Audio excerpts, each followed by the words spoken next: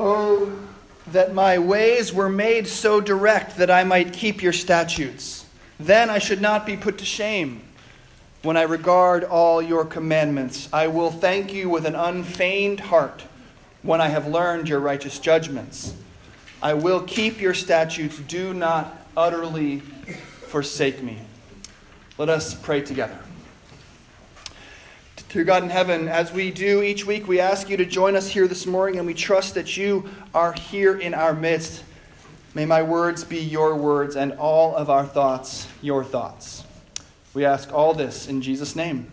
Amen. Please sit.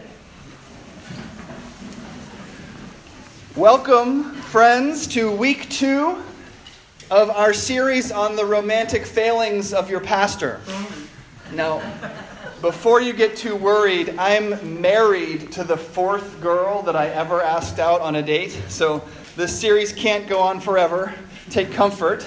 Last week, we discussed my first ever attempt to ask a girl out on a date. My children have been gleefully bringing Jeff Carter, the guy she actually wanted to go out with, up to me all week. Today, I'm going to tell you about number 3. Now, this took place in college, either just before I met Aya or during that dark time when she was dating, gasp, someone else. So I was working at McDonald's at the time, and I was infatuated with one of my co-workers. And so, of course, for weeks and weeks, I did absolutely nothing about it. But then one night, I'd had enough of myself, so I went into the bathroom and literally started talking to myself in the mirror. I know this seems like it only happens in movies. I literally did this. Looking at myself in the bathroom mirror, I said, "You can do this. She likes you. Go over there and ask her out." So she was working that night, so I got myself all amped up, and I got on my bike and rode over to the McDonald's, rehearsing all the way over the simple yet cool way that I would ask her out on a date. I parked the bike, got in line at the register at which she was working, and waited for my turn. Finally, the time came. It was there, my moment. "Oh, hi, Nick. What do you want?" And what did I say? What did I do with the opportunity totally teed up for me like that? Well, I'll tell you what I said. A double quarter pounder with cheese, no onions, and a large fries. And she got me my food, and I slunk off to a corner to drown my sorrows in all beef patties and French fried potatoes.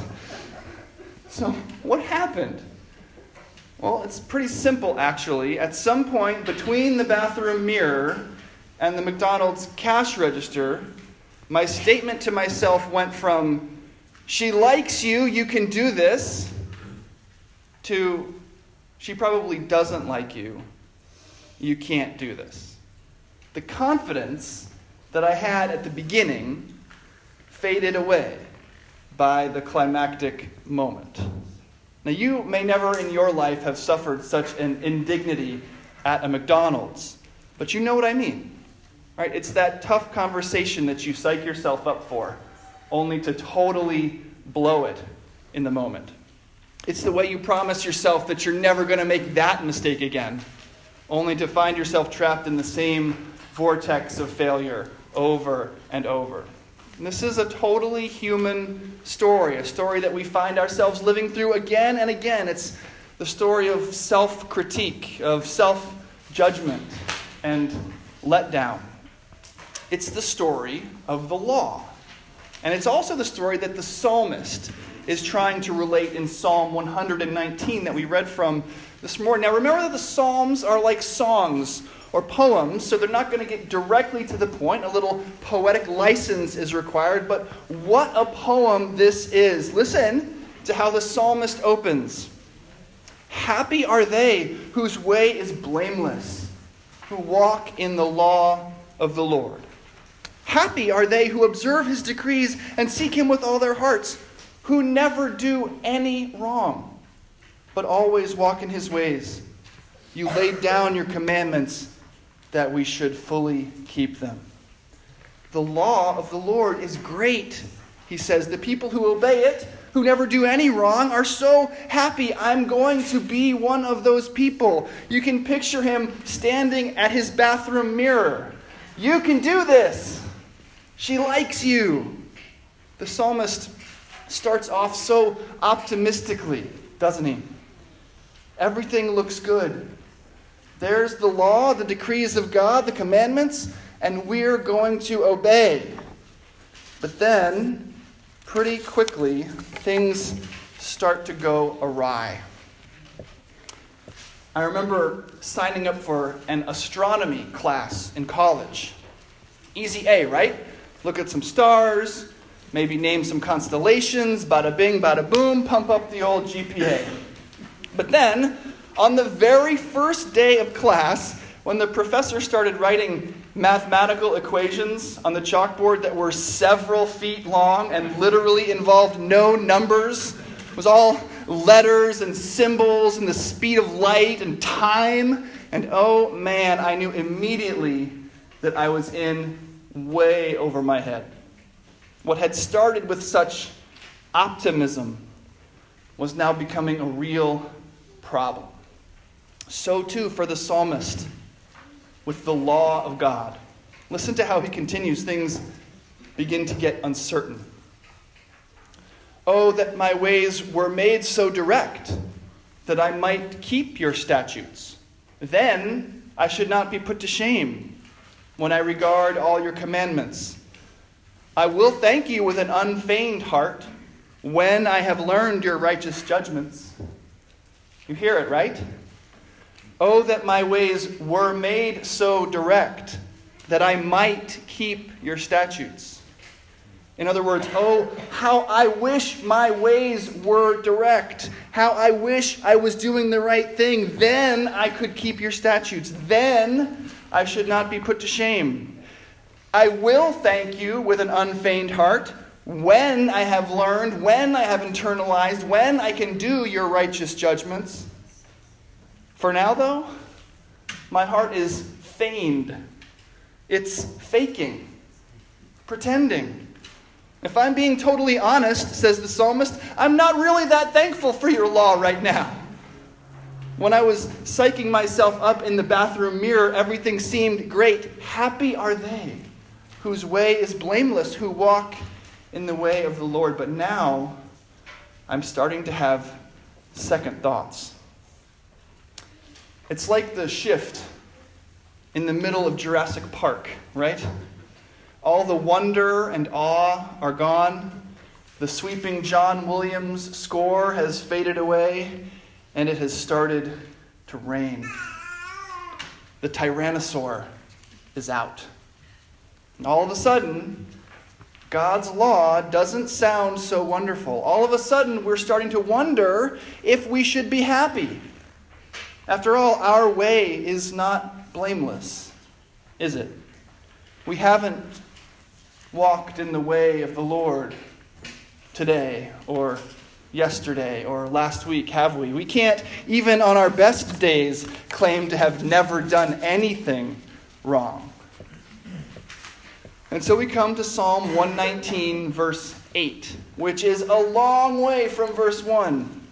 Remember where we started. Verse 1, happy are they whose way is blameless, who walk in the law of the Lord. The sun is shining, John Williams is playing, the Tyrannosaur is safely in his pen, and John Hammond is talking about how much money we're all going to make. But where do we end up? Verse 8, I will keep your statutes, do not utterly forsake me. This is a cry for mercy. This is begging. This is terror. I'll do anything you want. Please be merciful. The law has now done its work. It has shown us our sin, shown us our true nature, and we are terrified. I will keep your statutes. Do not utterly forsake me. The law of God is a tyrannosaur. St. Paul says almost exactly that in Romans chapter 7, verse 9, when he says, I was once alive apart from the law, but when the commandment came, sin came alive and I died. If he'd seen Jurassic Park, he might have written, "When the law got out, I found I couldn't control it, and it ate me alive." But later in the same chapter, he has good news for we who have been eaten alive by the law. "Who will deliver me," he cries, "from this body of death? Thanks be to God, through Jesus Christ, my Lord." We who were killed by the law are now alive again in Christ. When we begin, we are optimistic about ourselves. You can do this, we think. We're like that rich young man that we read about a few weeks ago, who told Jesus that he'd been keeping the law since he was a child. "Happy are they whose way is blameless," he might have said, "like me, who walk in the way of the Lord." But Jesus knows better. He lets the law out of its cage. He releases the tyrannosaur. "Sell all you have," he tells the man. "Give the money away. Come, follow me." This week, in our reading from Mark chapter 12, Jesus says to love your neighbor as yourself. Not just the neighbor you barbecue with, the one on the other side, who you just can't seem to get along with. The one down the street who doesn't look like you. The one across town who is nothing like you. The one in your office who hates you. The one on your Facebook page who seems to have the exact opposite political views from you. Love them as you love yourself. You bet no one dared ask him any more questions. They were all cowering in fear. The tyrannosaur had been released. And we, like the psalmist, transition pretty quickly from "happy are they whose way is blameless, who walk in the way of the Lord," to "I'll keep your statutes, do not utterly forsake me." And we are not utterly forsaken. Our cry is answered.